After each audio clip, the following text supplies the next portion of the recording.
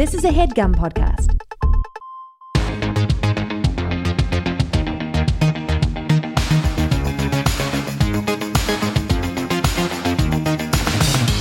Hello, and welcome to Good One, a podcast about jokes. I'm your host, Vulture Senior Editor, Jesse David Fox. Sorry, I'm just so very excited for this episode because our guest this week is Seth Meyers, former head writer of SNL, current host of Late Night with Seth Meyers, which recently celebrated its 5-year anniversary, and all-around good dude. Over the course of my career, I have been fortunate enough to actually interview Seth more than anybody else. I interviewed him 6 months into his gig as host of Late Night. I interviewed him at New York Comic Con a year after that. I spent a day with him a week after the election, following each step of how A Closer Look comes together. At one time, we just talked for an hour about Lonely Island digital shorts, and that was the entire story. But this is the interview I was most excited about while preparing, because we'll be talking about Documentary Now, the show of Pitch Perfect documentary homages he co-created with Fred Armisen and Bill Hader. This is partly because I really love Documentary Now, which returns on February 20th on IFC, but more so having it as the focus of an episode allowed me to really talk to Seth about writing. Because deep down, that's what Seth is, a brilliant comedy writer. The jumping off point for our conversation is the Juan Likes Rice and Chicken episode of Documentary Now Season 2, which, if you can't tell by the title, was a parody of Dear Dreams of Sushi, where in place of a Japanese sushi master, there's a man who perfected chicken and rice on a mountaintop in Colombia. If it's not the best thing Seth has written, as we talk about, it's at minimum the most personal. The scene we're about to play comes early in the episode after we establish the insane lengths Juan, played by Hector Elias, goes to prepare his signature dish. In it, we learn how Juan gets his chicken, and we establish the character of his younger son, Arturo, played brilliantly by Fred Armisen. Juan and Arturo speak in Spanish during the episode, and since you won't be able to see the subtitles, we dub their parts into English. Also note, Bill Hader plays the critic giving a talking head. I highly suggest watching the whole episode if you haven't, but if you have not, the interview won't be hard to follow. Seth's the best. So, without further ado, here's the scene from Juan Likes Rice and Chicken, written by, you guessed it, Seth Meyers. The butter isn't even the most unique of my father's processes. That would be the chickens. We're talking about a man who is 80 years old and yet every day goes to the farm and picks out the chicken he wants. And then he has the farmer take the chicken and set it in a pen, at which point Juan gives himself exactly 5 minutes to catch the chicken.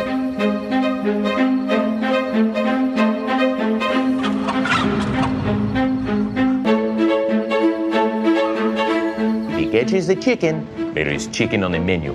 But if he doesn't catch the chicken, he believes that fate is spoken and wants the chicken to live. This is the biggest fear about Arturo, that he will change this process. Because Arturo is afraid of chickens. Yes, I am afraid of chickens. When I was 5 years old, my father brought me to chase my first chicken. But what the farmer didn't know was that the chicken had a brain disease called pollos locos.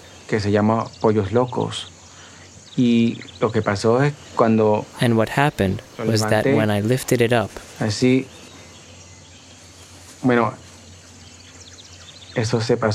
this is what it did to me, that crazy, angry chicken. I still have a dreadful fear of chickens, but it is my duty as his son to overcome this. My other son, Diego, was never afraid of chickens before he passed away. Diego isn't actually dead. We are here with the writer behind the clip you just heard, Seth Meyers. Thank you for being here. It's great to be here. If you'll indulge me for perspective, I thought it'd be good to start with SNL just for a moment to sort of talk about your history of writing parodies. Yeah. You wrote some parodies for the shows. The ones that I know, you did the Girls Blurta thing. You did the Lincoln Louie thing. I did, yeah. Or if you have any other examples. But sort of what is your process when you're writing parodies for SNL? But don't mention History of Punk, because History of Punk is so directly tied to Documentary Now. Well, I don't know if I had a process for them. I didn't do them that often. When Louis hosted, it was right when Lincoln was out. Mm-hmm. I even remember my original thing was Louis was Lincoln's dirtbag brother. And then Eric Kenward, who is a producer at SNL, came around and I told him what I was working on, and he said, I will tell you there's a lot of Louis is the dirtbag version of sketches.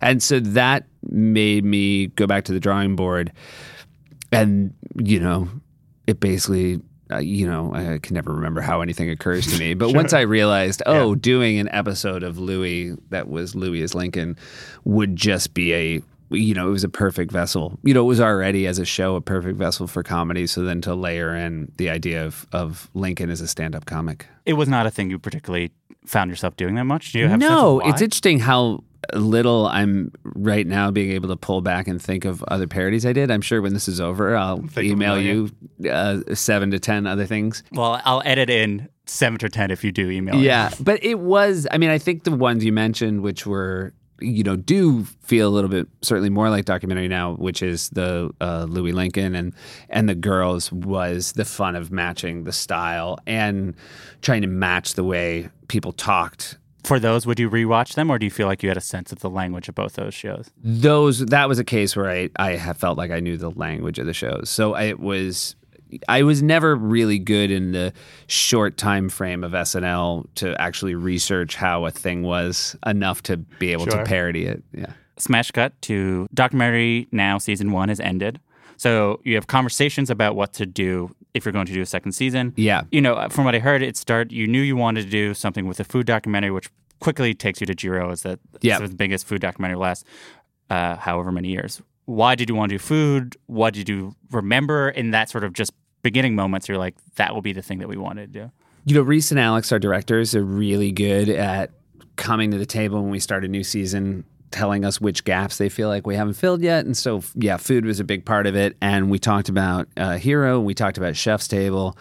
And Hero was a documentary that I just genuinely loved as well. And so it became this very natural jumping off place of, okay, that's what that'll look and that'll be the style. And then I remember the alternate version that we talked about wasn't something so, because obviously we ended up in a place where it was so simple as the comedy came from the simplicity. Yeah. The other version we were talking about was it was a restaurant that was, we were going to call it dumb food.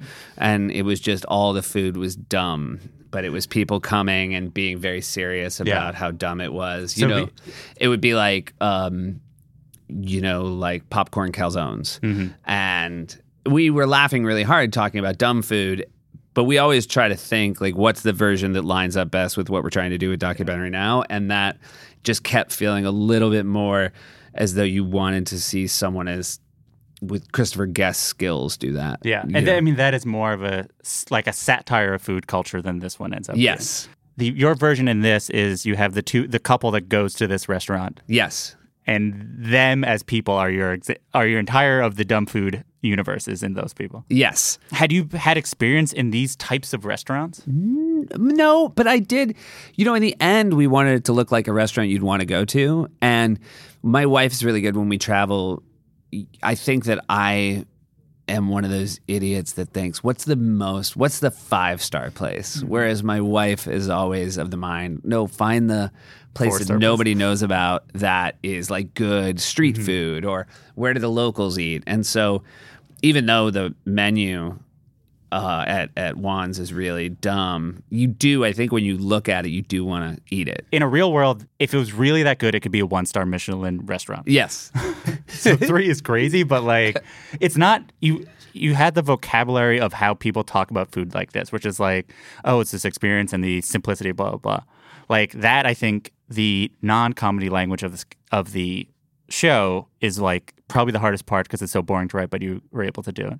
Well, I think when you lay down this really strong undergirding of getting the non-comedy language right, that's the thing that allows you by minute 4, minute 7 to take sort of wilder leaps because you've built this really strong infrastructure. So after you're like, okay, we're going to do it, what is sort of the next step? Is everyone rewatching? No. Are there brainstorms? Like, how do you sort of just get to what happens after they're like, okay, we should do a food parody? Who is the one being like what, and then how do you sort of land on? I think by the time we did a 1 day retreat with everybody, and I think by the time we left, we knew the menu, and that was it. And we also knew, I should say, which was a really, going back and rewatching it, the thing that I'm always so happy about is that it's in Spanish. And so we realized we had this unique opportunity that one of our two actors at the time could speak Spanish. And so it was really fun to realize that just a skill that Fred had would make this episode seem so authentic by doing a thing that was true to him. It was authentic to him. How did you land on the menu? Like, were there other food specifics? I think what's nice is it's like both humble, but not something so humble that you're mocking a culture. Right. Well, again, I think I was pretty happy eating chicken and rice most nights, so there was no mockery intended. Fred had done some weird musical sketch that Mulaney, I think, had remembered, and then Fred remembered that it was about, I think it was something, maybe a banana and a cup of coffee, like it was a sort of motif of the episode. And Fred was sort of some South American guy who thought that was the perfect meal. And so we sort of used that as a jumping off point. And then it was, what could sort of fill in for the sushi? What would be the sort of main protein that would be produced? And then we just sort of ended up on chicken. Because the rice will be the rice. Yes. I also should say chicken and rice, which is very simple. Yeah. They can also either look really good or really bad. Yeah. So there was something about, chicken and rice seems really boring, but we've all seen a bad version of it. And we also knew that Alex and Reese could shoot it in a way that it would look like chicken and rice you'd really want. So then you had the one day brainstorm, and then it is determined that you would write it. Yeah. So what are you doing next just to outline it? So rewatching Hero a bunch of times, there was the chef's table that I would say was the one that had the most influence on this was the Francis Mallman, because there's a lot of like burying of food, and like wrapping like of fish. Distance. And so just rewatching and then trying, because the difference between most sketch writing and what you get to do with documentary now is you get to actually have characters that have a resolution to their story. And so it was figuring out, which part of Hero were important and how to strip it down enough that you could sort of have a arc to it and then also have things in it that were, comic. Which, and for you, is the brothers. Yeah, the family part of Hero was always the part that was most interesting to me. Like, my takeaway after I saw it was I want to eat that food, and also I think this family dynamic is fascinating. Yeah. So you mentioned the father and son stuff. So the general line of this question is, how autobiographical do you feel like this is? In so much as you have a father and you have a brother, and you and your brother do both pursue the same thing for a living, and your dad, though, doesn't. You do describe him as the funniest Meyers. I think like anything, like one you write something, you're in it. How much do you feel like this reflects just sort of your point of view on that stuff? This might be the most autobiographical thing I've ever written. And I didn't realize it till I might not have realized it till I finished writing it. Mm-hmm. Like, the family part's a big part of it. And I think that ultimately this is a story about the difficulty in pleasing someone in your family. Yeah. But also, I come from a family where both that's true, and I also am 100% confident that my family would be there for me. So it's not like I don't have like an exacting father who shows me no warmth. I have an exacting father who's incredibly warm. Mm. So that was part of it. But I think the part that in the end I think is the most autobiographical to me, and not even realizing until I finished it, was that idea of people who are perfectionists versus people who are just trying to get better. Yeah. Because I've worked around people who are, and I think, one of the things is that Juan is gifted. Yeah. And Arturo is trying to be better. Yeah. And I feel like, again, this incredible life and comedy I've been surrounded by people who I believe are more gifted than me. Like visionary type people. Yeah. And like people who are my friends, but with them being your friends, the more time you spend with them, you realize, they're not working harder than me. They're just genuinely gifted. Yeah. And there's a time, there are times in your life where you can be incredibly resentful of that, but there are also times where you realize, maybe my path is just being lucky to be around gifted people. You learn from them. You also learn you're never going to have that gift in the same way, but you can work really hard and just try to be a little bit better every day. So in Jiro, there's an older son and a younger son. The older son, by tradition, takes over for Jiro, and the younger son gets to open up a slightly more relaxed version of it. Yeah. Is the general sense. I watched it last night. So, but in your version, obviously you have to explode that. How did you sort of land on what is the comedy version of that, but still tells the same story? Documentary now is so weird. I will say the episodes I write, there's like 5 silly things in every episode, and then everything else is just a small heighten. Yeah. And so Diego's Fun Restaurant was this ability to, also it was really important. Like, Diego's Fun Restaurant wasn't a bad restaurant. And it was like one of my favorite things is that you see the couple who went to Juan's earlier, they're also there and they like it. Yeah. But they're taking pictures with them. They're taking pictures. They're really happy. And part of it isn't judging one over the other. Yeah. That, and again, if this is autobiographical too, if you can lay this out to the world of comedy, there's, the perfectionist place, the comedian's comedian. And then the other side is the place that people also have a really good meal, but it's not as exacting. Yeah. But one of my favorite things is that Skittles is one of the sides. Well, you could have a topping of Skittles. The joke that we played establishes sort of the central conflict that is Arturo's journey. It's so funny to talk how seriously about this one part of it, but it's the non-heightened version is he has to take over for his dad. Yeah. And he might not be up to it. It's like not. It is in Jiro Dreams of Sushi, but incredibly subtly done. So subtle. Because there's no implication the son is worse other than the fact that everyone would assume he's worse because he's not this guy. Yeah. So you make it that he's a little bit worse, but one, that it's clear that he didn't want to do this first. He actually went to college and studied improv. I should know. That is also the most autobiographical part, is that he was at Improv Olympic. And then the other part is that he's afraid of chicken. Yeah. Can you walk me through the steps of that level of escalation to, like, this is enough that you're like, people will latch onto this as enough for it to be story motivating, but funny enough to be like, oh, we're doing comedy here.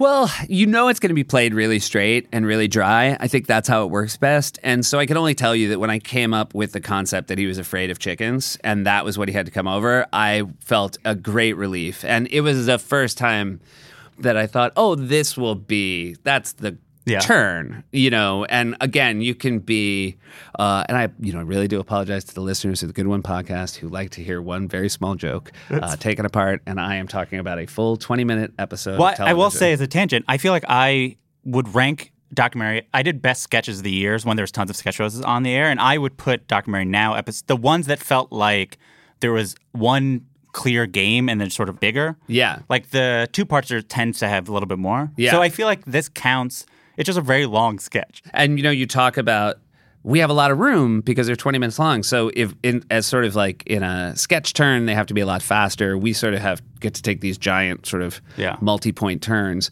With that said, the fact that he's afraid of chickens is a natural sketch turn within this sort of larger, slower piece. And so also, I should point out one of my favorite things, and really this episode works because the acting is so great, and I think it's one of Fred's best performances. Yeah. I mean, he's so, one of the things you said about how it's subtle in the documentary, I also think it's fairly subtle in this. People do say he's not as good as a chef, but Fred looks scared the whole episode, and Fred knows he's not his father the whole episode.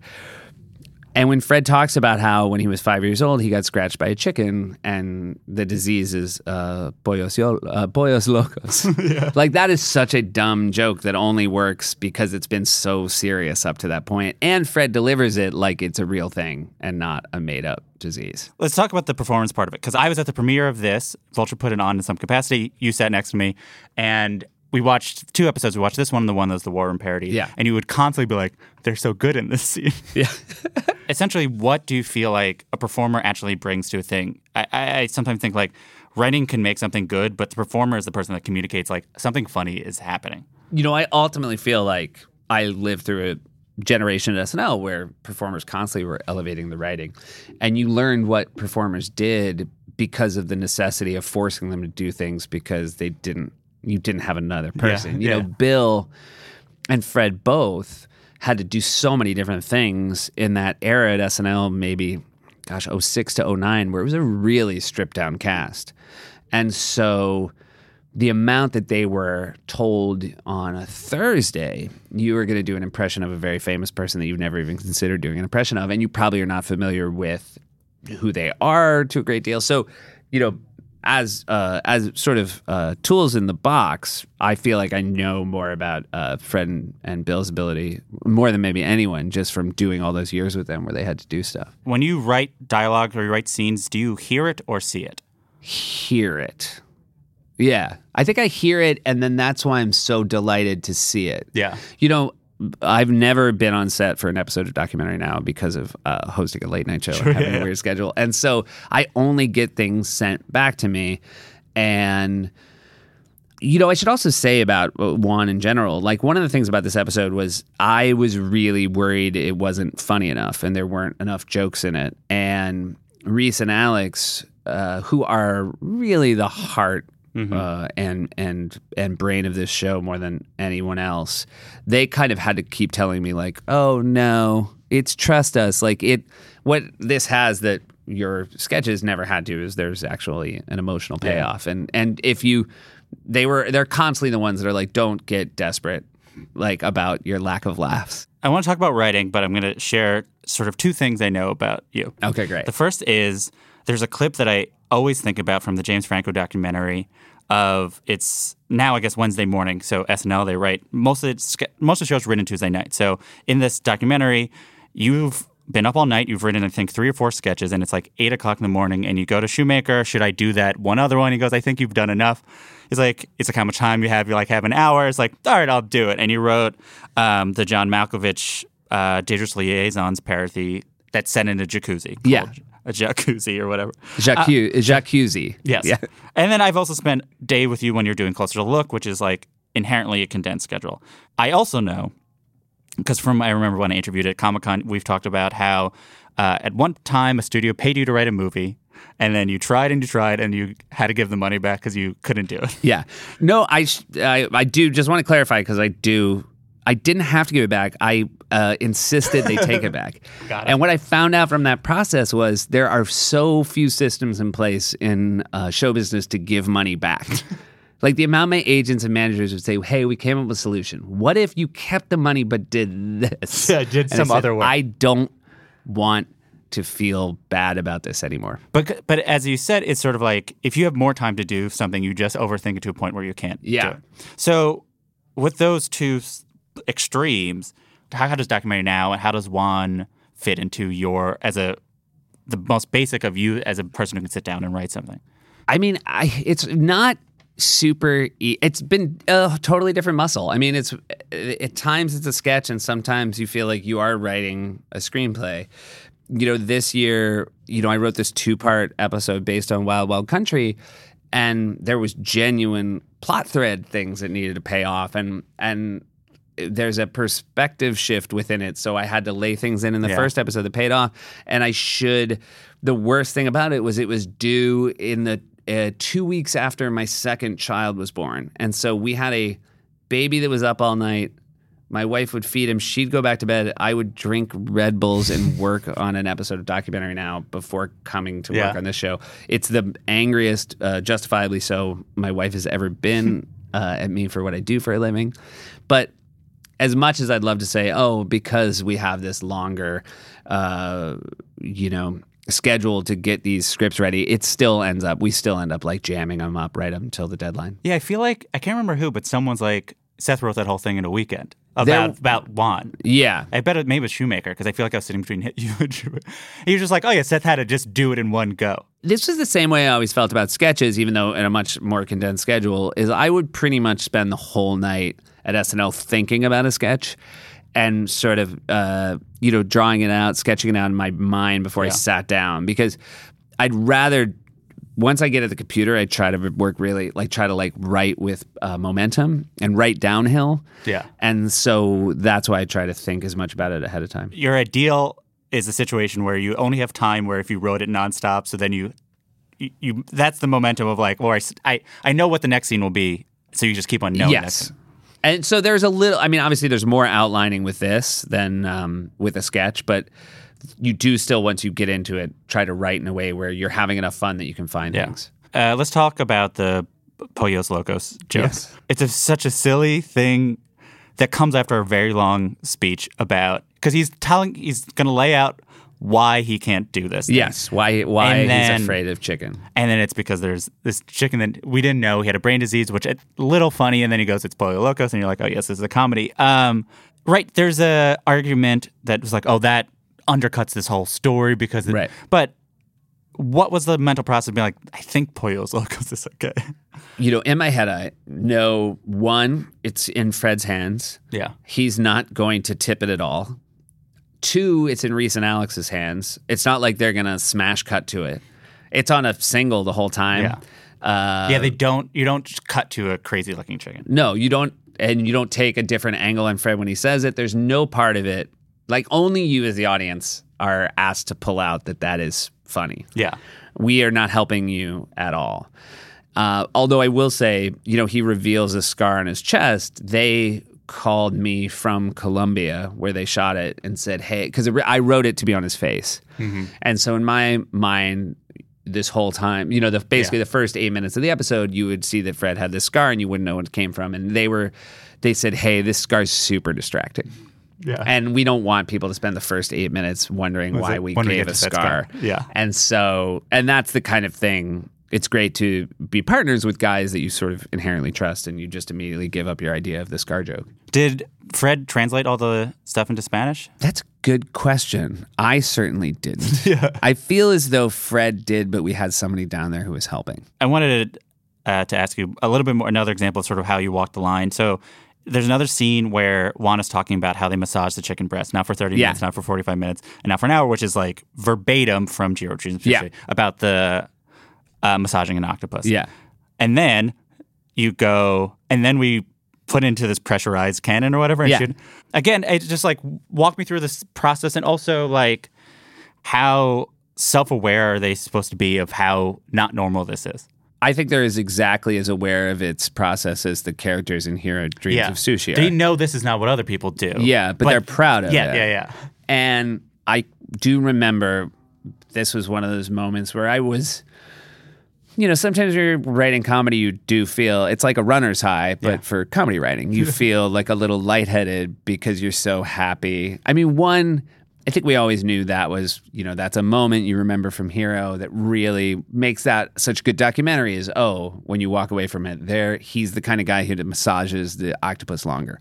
As gross as it is to massage an octopus, like massaging a chicken is grosser. Yes. You just think of salmonella and then coming up with the idea of a t-shirt cannon made me just so happy because again, it's going to be shot straight. Yeah.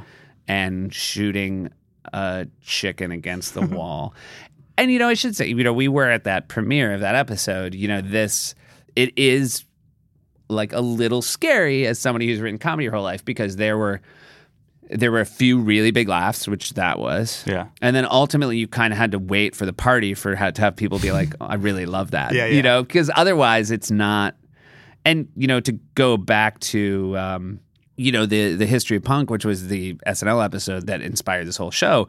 Like, I remember the night that played, Lauren asking, like, how is it? And my basic answer to him was, it's not good. It might not be good, but I think it's great. Yeah. Like in that it might not be good for tonight's show in that I don't think that it's going to, in the way a film piece, in the way a Lonely Island piece in the middle of Act 2 just like elevates. Yeah. SNL's a live audience and that is the audience that you play to. Yeah. First. And you had to be like, I think we can still do it. I was like, I think I made you something that will not necessarily help a lot tonight, but I think it's going to age very well. Yeah, and you had the luxury that you've been there for a million. He trusts you enough where someone else is like, no one's going to laugh now, but there's going to be a bunch of people who will like it a lot later. Yeah. Learn like, I don't care about those people. Right. But for you... yes, exactly. I was taking advantage of the carte blanche that I had earned at that point. In my head, it's a theme that comes up an amount in your work. I mean, you can tell me it doesn't, but I feel like you... the comedy of elaborate processes. Yeah. Right? I feel like okay. Because there's this one. There's Daryl's House. Yeah. Which is a sketch you did where the first half of it is a lot of different steps to shoot it, and then you edit it all together. Joke Bucket is a joke. It's a sketch only about elaborate processes. The new documentary episode about the artist is only that. Yes. So now my theory is correct. Why do you think that's funny? What do you like about these elaborate multi-step things? Well, I certainly like an elaborate multi-step thing that pays off. Yeah. I mean, that ultimately, I really do like the payoff of the artist episode this year. They're all of different reasons. The reason Joke Bucket is fun, it's no part of it is fun for me in the rehearsal. It's way too many moving parts. None of it leads naturally to what's going to happen next. Yeah. When you do a closer look at we're trying to make it make as much sense as possible. So it's like reading through an outline. It should be. Whereas Joke Bucket takes these weird dips and turns each way. And so the fun part of Joke Bucket is that by the time we do it in front of an audience, I know the only way to get through it is to be as giddy and slap happy as possible. Yeah. Whereas I'm mostly angry about it until then. Do you do table reads for this? Does the sketch change much? I feel like I've heard you guys say there's not really a rewriting process. No, we've done, I would say we've done table reads for half of them. Yeah. Like Juan, I think, did get a table read, but of course, I think we did it in English. Mm-hmm. Which was weird. It's actually seemed a lot worse, because everything that felt authentic and real, because, it's sort of written with pretty simple language because that's what you wanted people. You're basically writing what you want the subtitles to be. Whereas there's a lyricism to hearing it in another language that was completely lost. And everybody was sort of doing it with serious and the rhythm accents of the joke is not how it's going to be heard. But I think I heard you guys don't like rewriting because you get a bunch of comedians in a room, you'll then make this have 9,000 jokes. Yes. And that's not what it's supposed to be. No. So more often than not, you will do a table read, all the comedians will pitch jokes, and then you'll sort of sit aside with Reese and Alex, and they'll say, they'll sort of talk more about the structure and the plot and stuff. Yeah. When I interviewed you one time, I was asking you how your strategy to ending sketches, and you said there is none, which is a very SNL answer. Yeah. Most people would be like, well, you do this or whatever, but on SNL you fade out and you clap or whatever. But this episode has a really sweet ending. Most of the episodes you wrote for Documentary Now especially have really nice endings. Yeah. One, why, but also, is it funnier for them to not have a joke ending? I think so. I think that you risk selling it out with a joke at the end, as far as everything you've put into it up to that point. I will say the first one I wrote was the Grey Gardens parody, Sandy Passage, and in that, and it was the first idea I had for one of these, that it was going to be this cross between Grey Gardens and a found footage horror movie, which is incredibly well executed, but the ending kind of sells out the really, up to that point, sweet, sad performances of Bill and Fred. And so, and it wasn't a lesson I learned until I saw it, which was, as I was watching it, I had this pit in my stomach of, I wish I'd thought of a different ending that didn't make them homicidal maniacs. Yeah.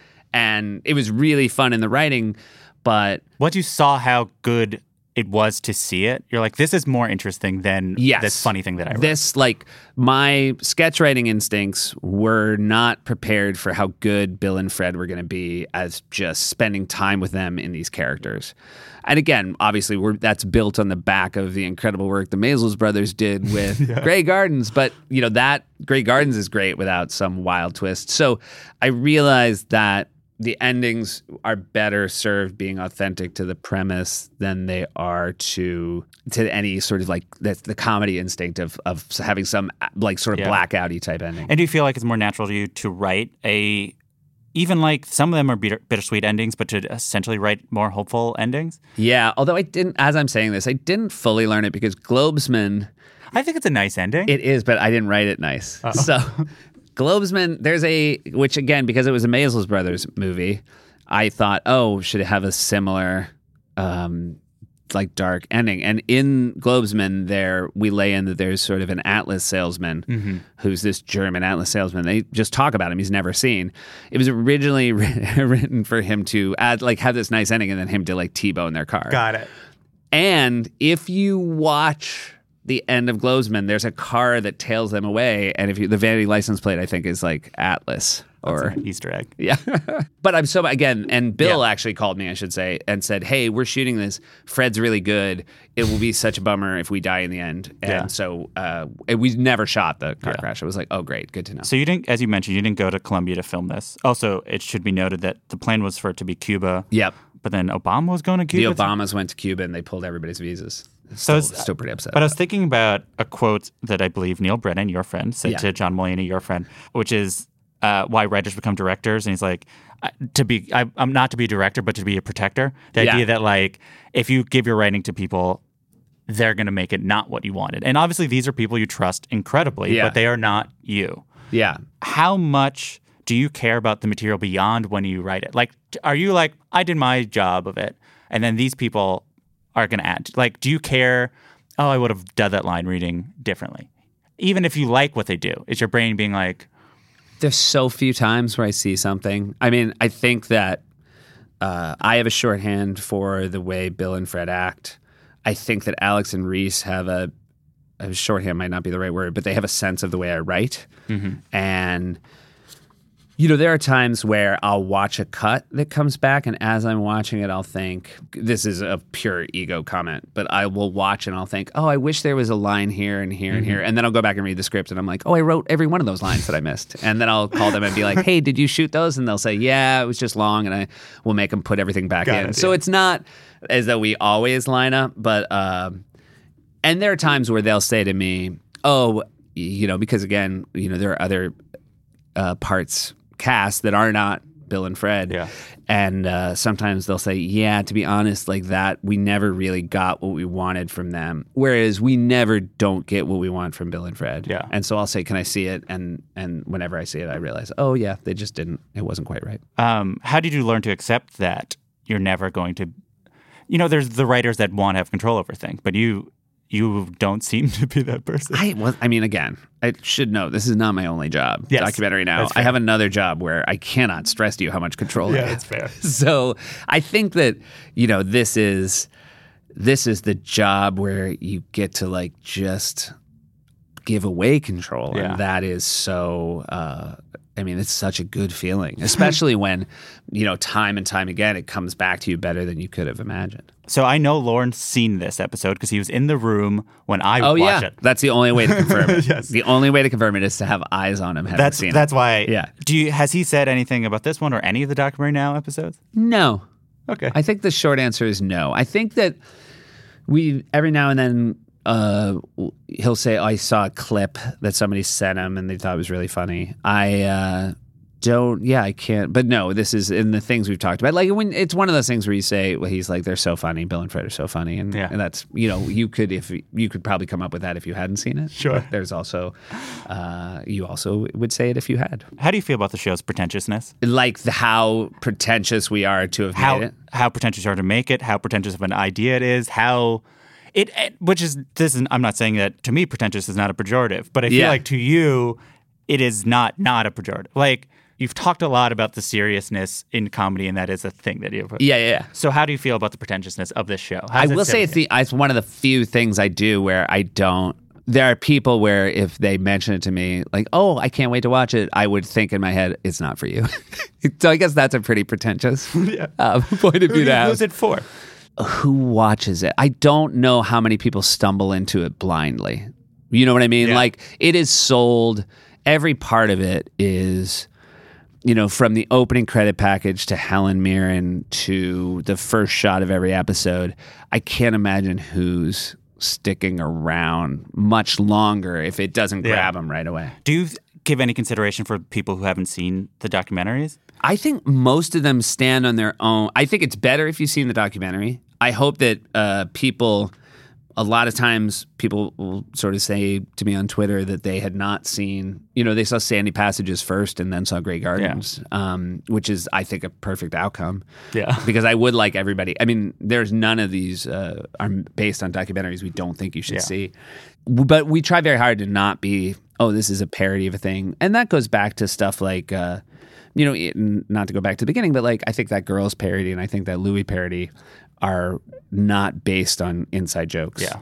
It's based on style more than the inside joke. Preparing for this, I consumed a lot of interviews with you. And as the person who coined the term clapter, do you ever get, sort of bummed out how seriously people take you? And try to be I just feel like you have so much silly work. Yeah. That is not discussed as much. Right. What is the feeling you have about it? Obviously you appreciate people caring about whatever. Sure. But, if you, in my head, if you died, no one's going to be like, and he did John Hamm's John Hamm or whatever. Right. How do you feel about it? Because this joke, this thing has a lot of silly moments, but it's also heartfelt. And I imagine most people are like, oh, it's great that he has that side of him. But what about the Pollo Loco side of you? I think there's obviously at SNL, because your name's not on a lot of sketches, there are things that if it weren't for people like you, nobody would know that I wrote John Hamm's John Hamm. Although I really want to give a quick tip of my cap to Michael Bublé, who had a Super Bowl ad that was referenced the fact that his name was Bubbly. And in multiple interviews, he referenced the fact that I was like, wow, what a gentleman. And he was like, it reminds me of this really funny sketch that Seth Meyers wrote. And I only say that because I don't think there are a lot of SNL hosts or musical guests out there name-checking the writers of the pieces. So a real shout out to my one of my favorite people from our northern neighbor. And I don't know. I mean, it doesn't bum me out. I mean, I worry that people will take any comedians too seriously. But I also...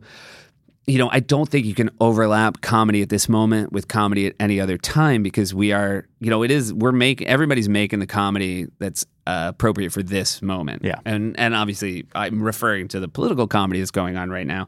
But, when this, as with every political moment, when this one comes to the end, I'm also obviously really happy that my initial setting is far sillier, I should say, than the one we're living in. You've always said that the title of head writer of SNL is the title you're most proud of. The other day, someone asked me if I could ever write a piece that defined the eras by their head writers, and I sort of was like, it'd be hard.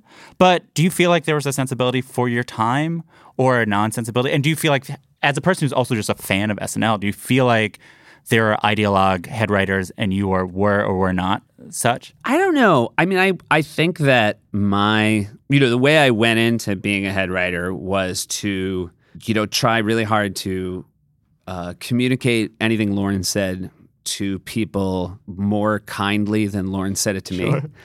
And more, and hopefully more constructive than Lauren had said it to me.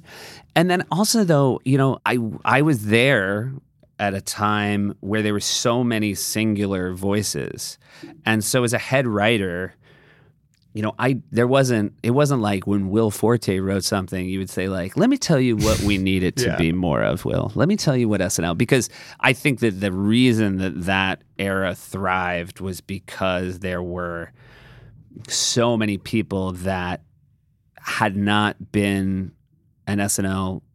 There were voices that didn't exist at SNL beforehand. So all you just tried to do was just make sure they were true to the voice. Yeah, and just clear the snow. Yeah, but it's just be a snowplow every now and then. But it wasn't as though it wasn't like many of them needed my help. So you wrote Juan Likes Rice and Chicken. You also wrote the season's homage to Marina Abramovich. Yeah. So here are people creating things with different frames. Do you feel more like Juan or more like Cate Blanchett's character, Isabella, in sort of the way you view your art or craft? I feel more like Arturo. Sure. Yeah, I feel the most like Fred's character in Juan. I am in awe of the best. I am lucky to be, I've luckily spent a lot of my career near them. Mm-hmm. I want to make things as well as they do, and I appreciate how much effort needs to go into that. Would you prefer to write and not perform, or perform and not write? Because you have a true have your cake, eat it too situation in your life, but let's say you did not. Yeah. Imagine that life. What would you prefer? How would you be if you had one? I mean, because they're, in the same year, I can have a situation where the first time I watched Waiting for the Artist with, Cate Blanchett did an episode of the show, and I got to write something for Cate Blanchett, and that's sort of beyond my wildest dreams. And the endorphin release I had the first time I saw it was great.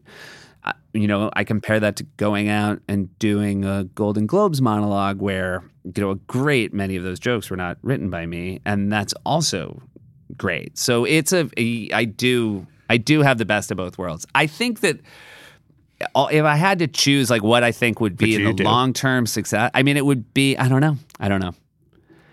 I would be sad never to write anything.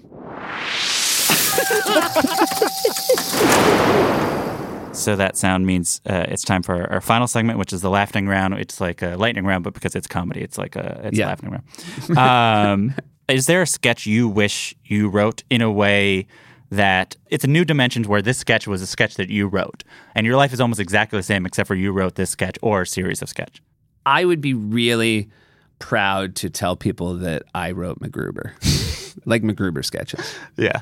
I think that as far as sketches from my era that I go back and watch, that's right up there. Either that or that if I had written one digital short, I wish it was Two Worlds Collide. Yeah. Where Keenan plays Reba. You're a fan of SNL. Many times we just talk about SNL, which is very cute of you. So there was a host this season I really wanted to get your opinion on. Yeah. His name was Seth Meyers. Yeah. How do you think he did? I think he did fine. I think he was, I felt for the writing staff because I used to, before I was a head writer on the show, and I got to write for everybody, and before I was on Weekend Update, and I got to do that every week. One of my main jobs was figuring out how to write for Seth Meyers on SNL. And it was not super easy. Like, things didn't naturally present themselves as things only Seth Meyers could do. So I thought they did a good job, and I thought I did about what could be expected of me. Did you go in being like, I'm just going to be here as a performer, I'm not going to go in? I went in, I thought, I'll write my monologue, and I did foolishly think I'd write one or two other things, and I was deathly ill, and also I forgot how busy a host is. Yeah. And the most hilarious thing about the week for me is how I was caught off guard. I thought I was there for 12 and a half years. There's no part of this that I don't know how it is, and I did not know what it was like to be a host. I feel like we've talked before and you're like, I'll never host. I fully never thought I'd host. I should say, and this will, when Lauren asked me and I said yes, I'm not joking when he said, oh, thank God, so many people have backed out. I was going to ask that, but I did not want to say it on the record if it was not true. Of the season or so, do you have a recent sketch that you just like? Oh, gosh. I'm going to have to think on it. I will say one thing I remember you told me you liked. I thought it was so fun. You liked the Gemma sketches. Oh, I love the Gemma sketches. I think I regret that I didn't even have my head on right to say to Cecily, like, I'd like to be in a Gemma sketch. I think Gemma is one of the most fully formed observations. Yeah. What is a dream Late Night with Seth Meyers lineup after the Closer Look, whatever? So now you're doing the rest of the episode. Who are your guests? First act, second act, third act. Who are my dreams? I mean, I as far as people who've been on before? You can do whatever you want. Okay. You could be dead, alive, I guess. Yeah. I mean, I always say my favorite dead guest would be Benjamin Franklin. I think that he would be, I think he's both, obviously a brilliant person, but I also think maybe a little bit of a dirty dog. Mm-hmm. I think he would have like good stories about drinking. So we'll start with Benjamin Franklin. And then I'm gonna stick with that. I'm gonna have Joan Rivers back in the show. She was one of my favorite guests that I ever had, and just jokes. All she did was tell jokes. And then for my third guest, I'm gonna have Joel Edgerton. Is one of my favorite guests on the show. All right, Joel Edgerton is the most affable man I have ever spoken to. As a comedian who's interviewed by political people a lot, you get a lot of people calling sketches skits. Yeah. I'm giving you an opportunity to either right now rant against people doing that or rant against people who care too much about that.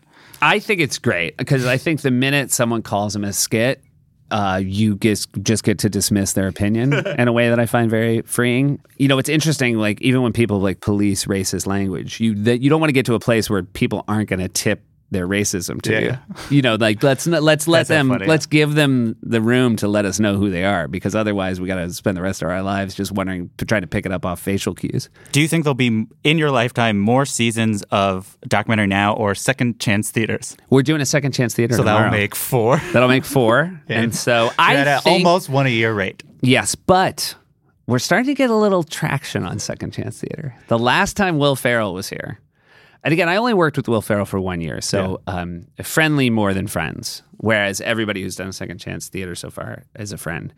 And Will, the last time he was here, said, how come you guys haven't asked me? And that opens up a real, that's like, I mean, we struck oil because I think maybe no one will have more enjoyable to watch Second Chance Theaters than Will. Because again, they have to be brilliant failures. They can't just be duds. Yes, and that is like the thing that he's famous for. He'll give his all to all of them. Yeah, and they're all things that when you explain to people, they laugh when they hear the premise. Yeah. Whereas a lot of things that bombed, like, didn't even have that going for them. Yeah. The ones you've done, you're like, it's not really a full premise. So we one time talked and very extensively about Lonely Island. Yeah. Where you said all your favorite ones, and it was a whole big bracket. And I feel like you find opportunities to say things you've liked about Bill and Fred, but you've worked with a lot of people. So this, as a true lightning round style, I'm just going to name people, and you can say their favorite thing, and you can say pass if nothing comes to your head. Okay, gotcha. Kristen Wiig? Yeah. Kristen had so many characters that were obviously mind-blowingly great, but the amount I think of this character she did who said, Thomas! I don't even remember. I can't remember it. Thomas! And I every time I meet someone named Thomas, I think of Trina is the character's name. I invite you to go back and watch some Trina sketches. Horatio Sands? My first table read for SNL was September, let's say 25th, 26th of 2001. This is 2 weeks after 9/11. And it was the most dour table read that I've ever been a part of. And the only time I laughed was at two different Horatio sketches. One, Reese Witherspoon was the host, and she brought home Horatio was her prom date. He was a Mexican wrestler named El Chupacabra.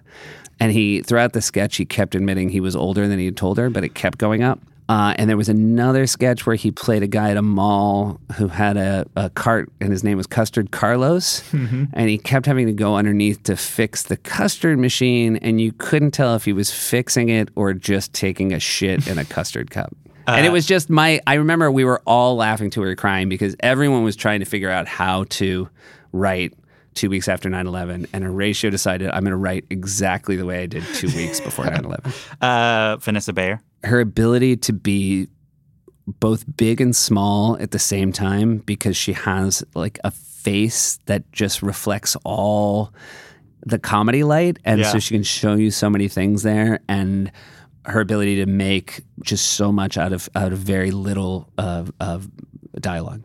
Bobby? Enthusiasm. Bobby was so great in everything, and also then so grateful. I think maybe the most grateful person any of us had ever written for. His ability afterwards to find you and thank you.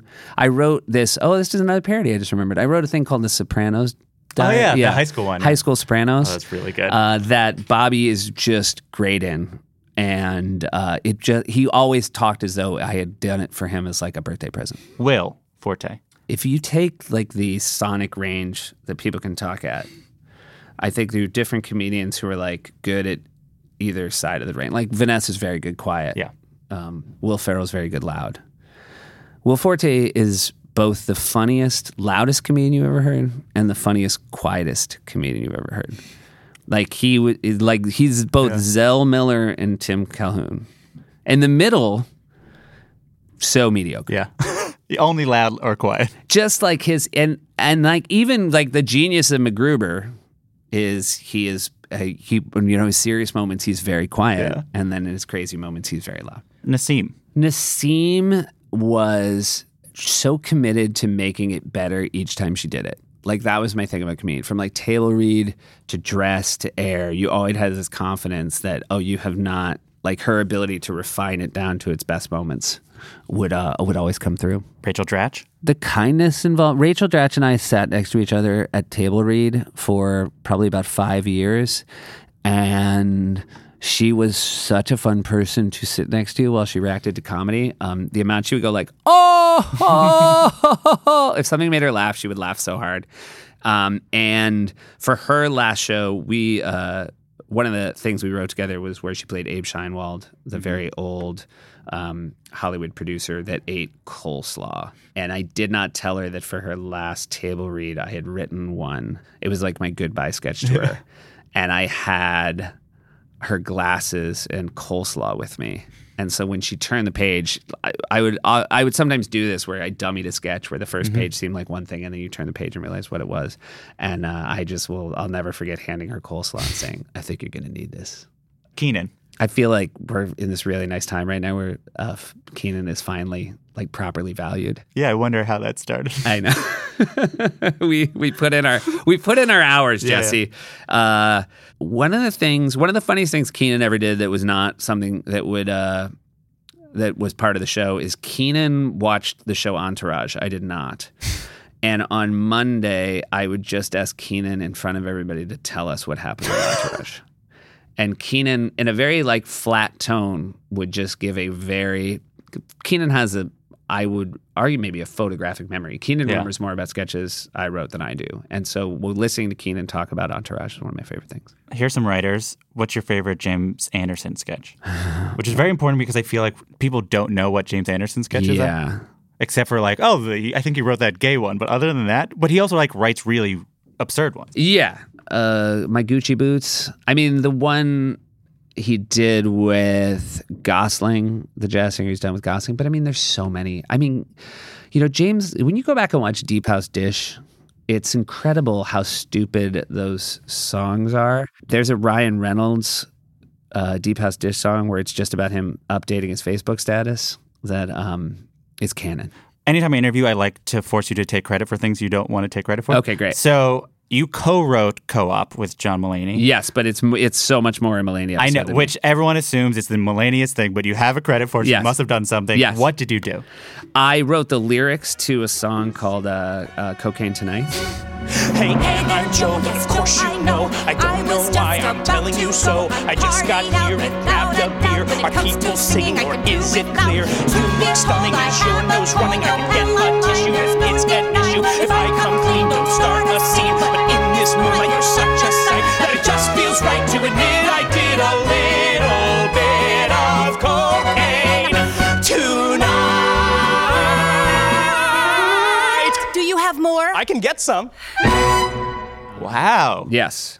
And then I talked to Mulaney on the phone once. We knew we were going to do that episode. I believe I came up with the title Co-op. Wow. Because we were talking about different titles. Now I should say, like, I came up with the title Co-op because I wanted to see what Mulaney would like. I was just like, I knew Mulaney was gonna. Yeah, it's such a Mulaney. Yeah. So it was like, hey, I was like, make me Co-op. It's like your head writer instincts. So you are a head writer. People talk about how good you are at improving people's things.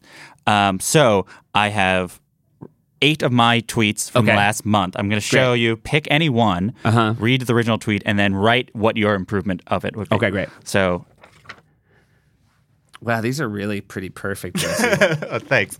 That's the real goal. Be like, I guess these are really the great joke writer in the mix. Duck season, rabbit season, duck season, rabbit season, pilot season. I mean, how do you fix that? Well, okay, well, I might have some questions about one thing that's absolutely fucking sick about hip hotels is that you have to wear a full tuxedo with tails when you go down to the lobby to get a pen, or else they will murder your family in front of you. I don't really even track that. What brought that about? You ever go to these hip hotels? Yeah. You have to dress up. So in my head, if you stay at a normal hotel, you can go down in basketball shorts or whatever. When you go to these nice hotels, people are mingling about. Gotcha. I will say that tweet, I was like, this is not my voice, but I was like, let me try out where I'm much more aggro. Not a lot of traction for you on this okay. one? Okay, it did people, okay. 7 or so people got it. Other things, good. I mean, it did a lot better than duck season, rabbit season, duck season, rabbit season, pilot season. See, that doesn't seem right. I mean, how many hams could John Ham's hamstring string if John's hamstring could string hams? You can't improve that. The question I had would be John Hamstring. Oh, how many hams could John Hamstring string if John Hamstring could string ham? No, you need or hamstring. John Hamstrings, make John. How many? I think you got him. I think you nailed all these. Then which one's your favorite? And then read it out loud. I think I've read my favorites. Please don't make me read my 4th favorite. I don't think that's fine. That's fine. You've done so much already. All right, that's it. All right, thanks, buddy. That's it for another episode of Good One. Documentary Now Season 3 premieres February 20th on IFC. You can watch old episodes, including Juan Likes Rice and Chicken, on Netflix. Late Night with Seth Meyers airs weeknights on NBC. Follow Seth on Twitter, @SethMeyers. Good One is produced by Mike Comite. English dubs for Documentary Now clips were done by Mike Comite and Jacob Tender. Justin D. Wright did our theme song. Write a review and rate the show on Apple Podcasts. 5 stars, please. And hey, if you know anyone who might like the podcast, maybe tell them what the heck. You can email any comments, questions, or laughing around suggestions to goodonepodcast@gmail.com. I'm Jesse David Fox, and you can follow me @JesseDavidFox. We'll be back next week with a new episode and a new joke. Have a good one. That was a HeadGum podcast.